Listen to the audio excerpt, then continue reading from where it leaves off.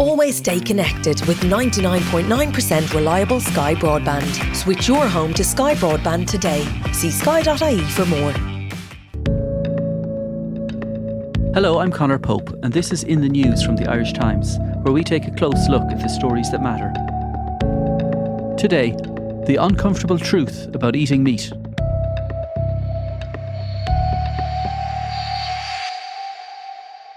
Back in 2019, when the then Taoiseach Leo Varadkar said that he was cutting down on red meat because of climate change, he came under heavy and withering attack from farmers and from rural TDs. Act responsibly, please, Taoiseach, and think of the farming community when you're making a comment like that, because it's very, very hurtful. I specifically asked what I was doing on climate change, and I said that I was trying to eat less red meat, and for two reasons. One, health, the other, climate change. Not giving it up. I had a very nice Hereford steak last night. But of course, Leo Varadkar was right. Too much meat is bad for you, and it does contribute to climate change, massively. 14% of all greenhouse gas emissions come from animal farming. One reason for cutting back Varadkar didn't give was the animals themselves. Organisations such as the Irish Farmers Association say Ireland has the highest standards of animal welfare, and maybe we do, but we also kill a lot of animals. In 2019, we killed 1.5 million pigs, 1,700,000 cattle, and nearly 3 million sheep. When you throw the damage livestock-based agriculture does to the climate into the mix, should we be asking if it's time for a rethink? The time was right for people to think about it. If you look at the polls, people are cutting down on meat. They just need the nudge. And you also need to be told that it's okay. You're not going to be ostracised. Your family's not going to disown you. You're going to be happy with what you eat. Henry Mance is the chief features writer with the Financial Times. He's an animal lover and a vegan. In his new book, How to Love Animals in a Human-Shaped World, he explores our relationship with animals and whether the way we use them is ethical or sustainable. Henry, can I start with a simple question that I suspect might have a much more complicated answer? And that's, why did you write the book? You're right, it does have several answers, very complicated. What really changed for me was having kids. And suddenly, having, liked animals all my life, loved animals, I suddenly found myself surrounded by animals. On this farm, he had a sheep. You've got the storybooks, you've got the teddies, got the cartoons on TV. Daddy, what will we see in the countryside? We'll see birds and trees and flowers and bees. And for me, it was like, whoa, my kids are getting this idea that not only do we love animals, but we're not embarrassed about our relationship with them, that we must have found some kind of way to treat them nicely. And I wouldn't be showing these pictures of an idyllic farmyard or anything if farming was a real sector that we haven't got a grip on, and if we were a bit uncomfortable with the way that we treat livestock, etc. I'd been thinking about this for other reasons, but that was the bit that really consolidated it. And what I loved about writing this book was it allowed me to collect lots of experiences through my life, from going to a zoo as a kid, having a pet dog. And I know lots of people have that relationship with animals. They go on holidays and you're desperate to catch sight of a seal or a particular bird. And I just started asking myself, right, so animals have done so much for me. What have I done to make their lives any better? What have I done to make sure that they're still there in 10 years or 20 years? And so it was a kind of process where I could pick up my past and then also develop a way of life that I could hopefully pass on to my daughters. And of course, in the book, you visited a pig farm, you went on a hunting trip, and you worked in a slaughterhouse. Why was it important to have those experiences? What do you think they brought to the book? Or what do you think they brought to your life? I think that there's just such a huge divide between how most people eat meat and then actually what happens in the meat industry. And I think it's important that you at least take the time and make the effort and see it with your own eyes if you're going to write about it. And obviously not everyone can, I'm not saying that everyone needs to work in an abattoir to come to a view on this, but I think it was, an important part of the journey for me. I think sometimes experiences like that are necessary to get you to sort of sit up and think about it. At Forge Farm Meats, the pigs come around the line, stunned and hanging from their back legs. I can see how my co-worker makes the final cut. The knife goes into the bottom of the animal's neck, and the liquid gushes out, as if from a bath tap. If it were not for a team of workers in uniform, this would feel like an act of unforgivable barbarism. As it is, I just feel a little numb, a little less human than when I arrived. Like the sheep, the pigs keep kicking after the cut. 10 seconds, 20 seconds, and longer. They are eventually taken down from their hooks and placed in a bath, and then a roller. They emerge almost hairless and a brighter shade of pink, as if made of rubber. This book is not an attack in any way on farmers or on people who work in abattoirs. I think they do a fantastic job, often with the best of intentions.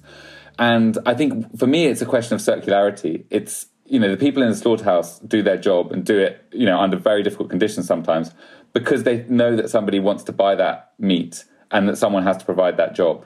And farmers will produce pork or chicken or eggs or beef in a certain way because they know that someone wants to buy it. And then we buy it in the supermarket because we say, well, a farmer's produced it, so it must be okay. And so there's nobody is sort of looking at the situation saying, is this system necessary and is it sustainable? And I felt, having looked at it as a consumer and then, having spent a little bit of time in the industry, I was able to form a view, which is that I don't think we can keep on eating meat and animal products in the way we are. I mean, I think the environmental cost is huge, and I also just don't think it fits with how we really want to treat animals. Most of us would prefer not to think about what goes on in a slaughterhouse.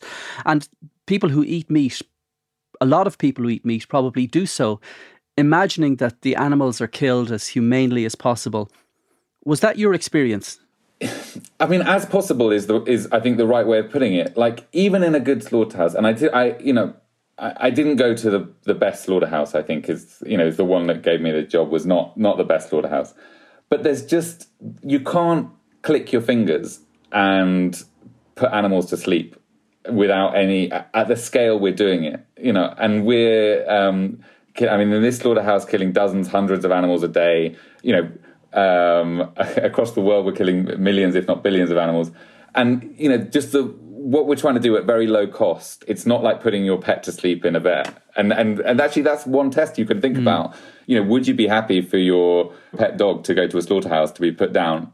Absolutely not, I think most owners would say. And that gives you a clue of what you might feel about a slaughterhouse. I mean, pigs especially, very sensitive animals, curious, would like to take their own decisions, like to explore, can probably tell what's going on, can smell the blood. I mean, it's not a pleasurable moment for them towards the end.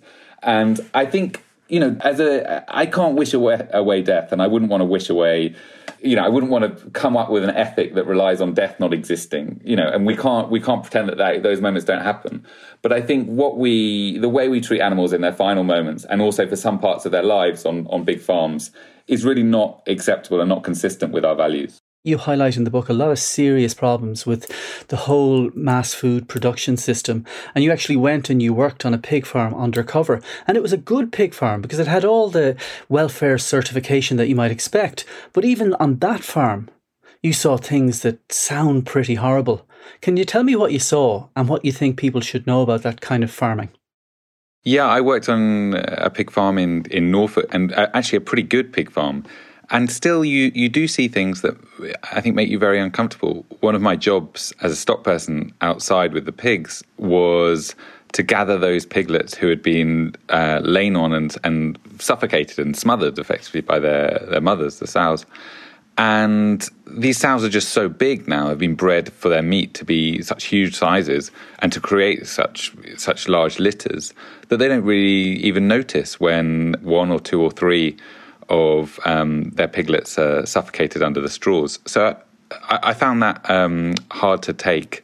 And I also think the regular cycles of insemination, which are part of our farming system. I mean, a pig will be inseminated when she's 6 months and then will become worn out and then culled maybe at the age of 3. That's a job that people on the farm really didn't like doing, was saying which of the breeding sows was sort of had their productivity dropping off in terms of their numbers, because these were animals that could have continued to live good lives in another context, but on the farm they had to be regularly inseminated to produce more and more piglets. I think the worst farms are probably chicken farms, where you have animals who have been bred for growth, for very fast growth, a meat chicken will only need about 6 weeks. And the leg simply can't bear it. And so you have chickens who can't walk, who are in incredible pain, who collapse, who can't reach their water, reach their food. In an intensive chicken farm, they won't be able to go outside. And I think all of the things that we would find valuable about life, in particular the ability to take our own decisions and decide on our own destiny. I mean, animals, other animals want that ability, and on farms they can't have it. And so I think it's just about realizing that these are animals like we are, and that they have a desire to take their lives into their own hands, or their own trotters, or their wings, as it were. And that farming takes away all their decision-making ability, and we don't need to do that. In the book, you say one of the most challenging things that you encountered, and this is going to be a direct quote from the book, was not sweeping up sheep innards or picking dead piglets out of straw. It was confronting the cognitive dissonance. People who love animals resist facing the obvious implications. Most of us categorise animals to justify our treatment of them. Some are food, some are pets, and some are majestic wild animals worthy of saving. These categories are nonsense, but we fail to see that. Do we really fail to see that? We just had an outcry in Britain about the death of Geronimo, an alpaca. At the same time, we're killing 14 million sheep a year. And I think there is, and we're not even willing to really discuss whether that's sustainable. And a meat tax is some sort of assault on our way of life. So I think that is right. I mean, I'm an optimist, so I believe the world can be slightly better. And I also believe that your personal example can change the world, by living in a slightly different way. And I've changed my diet, and I can see the sort of ripple effects go out. And I really believe that kind of personal change is powerful. So when I was talking about the most difficult bit, I think what I really do mean is when you meet someone and they say, yeah, I get it. I get this is horrible. And I get that in the dairy industry, I have real problems with a calf being separated from her mother and that being quite brutal. But I love cheese. I find that, that's the difficulty for me, because I look around the world and I see so many things so many challenges we face, and we can face them. We have technologies, we're amazingly inventive. But I think when I hear people just say, I can't face up to my my own conclusions, I do find that difficult. And I think that comes across in lots of instances with our relationship with animals, we just don't follow through. And there's an interesting question here, and you mightn't even have the answer. Why is it that we love some animals like dogs and cats, but we happily eat other animals such as pigs and octopus? And pigs and octopus, as the book so carefully explains, are as intelligent as the pets we claim to care for? It's an amazing question, and there are different theories, but there is no conclusive answer. I mean, it may be genetic in that we may have, and dog loving is not entirely global, so it's not evenly spread around the world. It may be that people who had an affinity for dogs had a particular advantage in passing their genes on. One view was that young women who cared for dogs were seen as potentially much better mothers, and therefore were more likely to find husbands. I mean, these are all theories. But the contrast then was men who liked cats were not seen as attractive mates. In a study, if you pose on your dating profile with a cat, that's not going to help, unfortunately. I think that a lot of our behaviour is learnt, and that we're told this is an okay way to behave. And there is some evidence that children are less likely to discriminate between species in the way that we do. And suddenly dogs respond to our cues, and there's a particular relationship that's gone on tens of thousands of years there. But I think we do like to think of ourselves as rational. We do like to think of ourselves doing well for animals. And if you look at the success of My Octopus Teacher, the Netflix film, or there have been a couple of pig films out recently, I think we are capable of extending that compassion. Even if not everyone can keep an octopus as a pet, then I think we can say to ourselves, how do we want octopuses to be killed if they're going to be used in the restaurant trade? Do we think it's right to keep octopuses in tanks in farms when we know they're curious animals and that they also don't like being around other octopuses? Probably not. So I think it may be a slight exercise of rationalising rather than feeling that same intense love we feel for dogs and cats. But I think we're capable of doing that. Coming up, from trophy hunting to veganism, finding a better way to live alongside animals. Never suffer the buffer again. Always stay connected with 99.9% reliable Sky Broadband. Whether you're streaming on the sofa, screaming in the bedroom. Or swiping in the bathroom. I said swiping. You'll never be without it. Switch your home to 99.9% reliable Sky Broadband. Availability subject to location. Requires Sky Broadband Ultrafast. For more info, see sky.ie/speeds. 99.9% reliability based on time our broadband network works across our base. There's renewed uproar tonight over that hunter who killed Cecil the lion. American dentist Walter Palmer remains the target of a rising tide of global anger. I think for a lot of people, when they hear certain stories, there's a huge amount of outrage. For instance, Cecil the Lion type viral stories, or the image of a rich Western man with a dead elephant. And they're the only times they really think about and feel empathy towards animals and animal cruelty.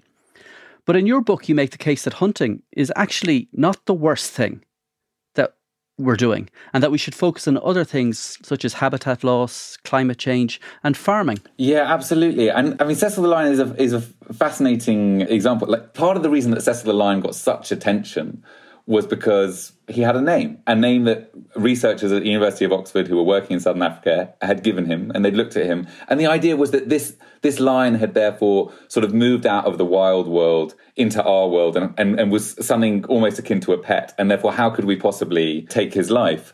And actually, if you speak to the researchers at that very same group at Oxford University, what they'll say is, you know, trophy hunting can be a way of protecting wild spaces, of giving local communities in Africa who have very little an economic incentive for not turning that into farmland. And, you know, the lions might get killed. If you ban hunting, which a lot of people want to do, those same lions may still get killed. They'll just get killed by local people who don't want a lion killing their livestock or don't want the threat of a lion near their homes. So I think it's convenient for a lot of people in the West to get very outraged about hunting, which is often a very small number of animals. And there is true that it harks back to a very uncomfortable colonial past where old Etonians did wander around Africa just shooting animals for the sake of it in a completely terrible way. But that's not really what hunting has to be. I mean, hunting can be about land management. It can be about putting money into the saving of wild spaces. And of course, you went hunting yourself in Poland. How was that experience? How did it feel holding the gun in your hand?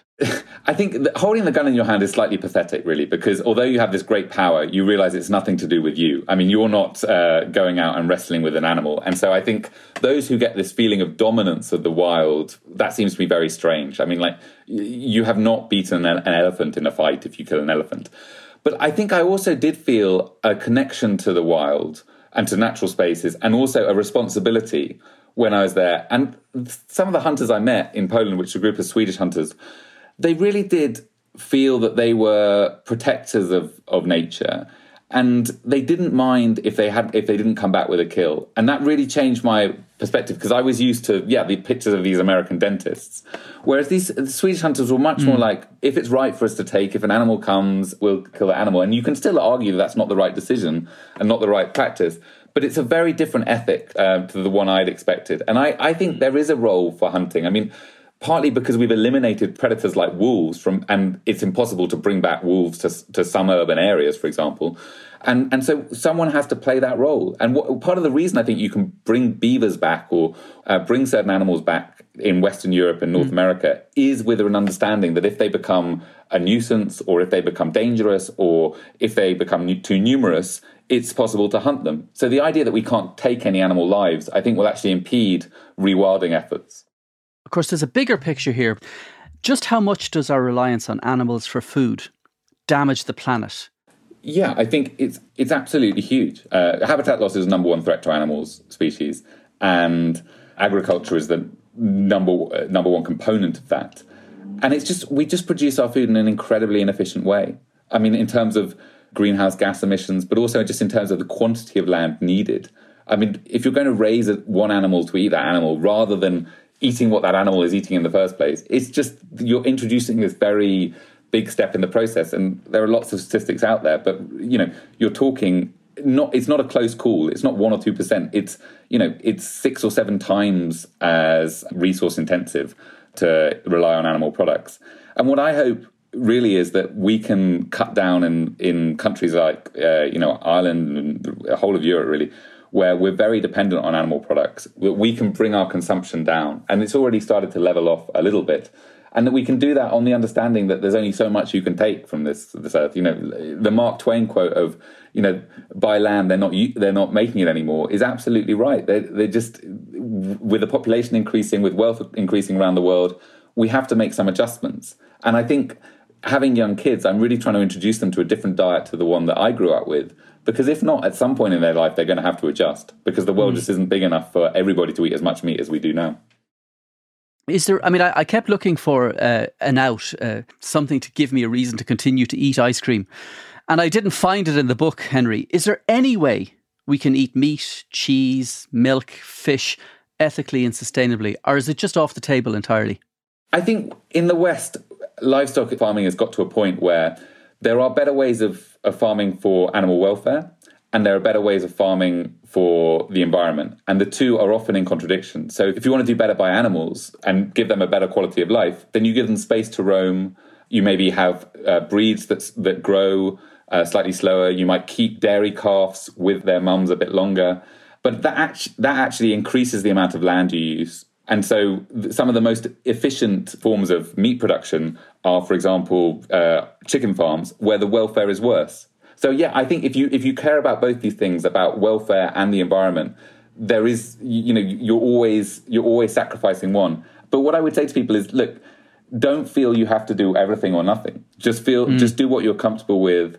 And I'm not trying to convince people to love animals. I know people love sharing cat videos. I know that they love their pets. I know that they love seeing wild animals. So just use that as a sort of springboard to just make small changes in your life. And if ice cream is the one thing that you need to keep, or if ice cream and cheese are the things you need to keep, then do that and just feel better about the changes you do make. But, and this is perhaps a very middle-class conceit, but would my choice to only buy organic milk or only buy free-range corn-fed chickens, is that doing anything for the animal welfare of the chickens or the cows? Or do I have to go much deeper than that? So there are questions about whether, what organic standards mean. And organic standards, I don't think, have anything to do with the separation of mother and dairy calf. And that's a problem. And I think in some ways, the new thing in agriculture is regenerative agriculture, which is broader than organic standards. And so there are some changes going on about exactly how consumers will be made aware of those choices. But if you sometimes think there's nothing I can do, I'm just one individual, then I would really urge you to try going vegetarian for a week or 2 weeks and see the conversations it starts in a good way, not in a what the hell are you doing kind of way. But, people will often say, oh yeah, I've been thinking about that too. And I've been looking for an instinct. And if we're going out for lunch together, then let's both eat vegetarian food. Or you go around for dinner at someone's house and they'll be absolutely delighted to accommodate that. And, right now there are some really great meat-free burgers, the Impossible Burger and Beyond Burger, which is available. Those companies are started by vegans. And so, for me, the fascinating thing is that their personal commitment then becomes a ripple effect that, led them to create these businesses, which can now change how everybody's eating. So I really believe that whatever you're doing, if you bring some of those values to work, it will have a huge impact beyond your own personal appetite. So in the book, there's a really good quote, and it reads, "Veganism has changed my Christmas much less than the arrival of streaming television has. Veganism can transform our lives and the future of the planet. But once you get used to a few recipes, its impact on our lives is barely negligible." But the farmers of Ireland wouldn't think the impact is negligible, and farming is ingrained in our culture. So is there any way farming can coexist with the ideology behind veganism? Or are they just completely at odds? It's a really good question. I know a lot of people out there who come from a farming tradition feel threatened by veganism, and they feel that vegans don't understand all of the work and all of the tradition and all of the nutrition that goes into food. And that's part of why I wanted to go and work on farms to understand a bit of it, and I only understand a thumbnail of it. The land will always be valuable, and we'll always need farmers to produce food and also to take care of that land. And so it's not like the oil industry where oil wells will get to a point where they're stranded assets, I think. Obviously, if you have a confinement system for pigs and consumers feel they don't want pigs kept in that way, you may have lost an investment. But the land and the knowledge that goes with it, I think, will never be a lost investment. And there are many farmers out there that I've met who feel uncomfortable with the way their animals are treated, but also feel uncomfortable. They can see the climate changing better than anyone. They can see the difficulties we're in. And what we need to do is to change the incentives and the subsidies so that there is a realistic income from a broader range of services that you're offering, for keeping the land in good condition, for storing carbon in forests and grassland. And farmers, I hope, will be a huge part of that, and a new generation too, because it's been hard getting people into the industry. But once you pitch it as part of the solution to the climate crisis, I think you'll have many more people going into the industry. The book is called How to Love Animals in a Human-Shaped World. It's not called You Have to Become a Vegan or Stop Eating Meat. And that's probably wise if you want to get people to buy the book. But in the end, you do say fairly explicitly that people should stop eating meat. Do you think that's a message people want to hear? No, I don't think people want to hear it. And I didn't want to hear it at one point. And what I would just say to people is, a few years ago, I thought giving up meat was not for me. And 2 or 3 years ago, maybe 4 years ago, I thought veganism was completely extreme. But now it's really become mainstream. Like you go to Waitrose or Sainsbury's or Tesco, all of these are announcing lots of vegan ranges in Britain. Greggs has obviously pioneered it. I think people are sensitized to the message a bit more now. What I would like to get to, at the moment, we've got maybe 5% of the population gives up meat. I would like to get to a position where 20, 30% of people are opting out. And then you can get to more interesting policy discussions. Because at the moment, the idea of a meat tax, the idea of less meat in schools is really a non-starter. But we all know that the livestock industry is unfortunately having an environmental impact which it doesn't pay for. And so once more people start opting out, and so I'm calling on a group of sort of pioneers, that population that feels uncomfortable with the way that chickens are treated and is worried about climate change. If you opt out, then it gives politicians a kind of a space to swim in, as an opportunity to make bolder policy decisions. So yeah, I know there are a lot of people out there who don't want to hear the message, but I think that social media has given us lots of images of animals that we never saw before. And I think that's part of the reason why people think slightly differently now. Ultimately, what do you think our relationship with animals should be? And I'm talking about the animals we have as pets. I'm talking about the animals a lot of people eat. Like, what's our relationship with them looking like in a perfect world? I think we don't have to fear animals anymore. I think that's a real difference that's happened in the last couple of centuries. All these stories we have about wolves, are based on an idea of a society where we were scared of animals. So that has gone. I think we also don't want to be dominant over other animals. I think we much more want to respect their intelligence, respect their emotional lives and their social lives. And I think we want to see ourselves as stewards of the natural world. We don't want to be the generation that lost tigers, that lost elephants, that lost rainforests and the Amazon. And that's certainly not the legacy I want to leave to my kids. Well, I should tell you, Henry, that since I started reading the book, I haven't eaten a scrap of meat. And I feel a little bit better for it. Congratulations. I'm still eating the cheese, though. From my cold, dead hands will they take the cheese. Let's do this again in 5 years. Thanks very much, Henry. Thanks so much for having me. It's been a pleasure.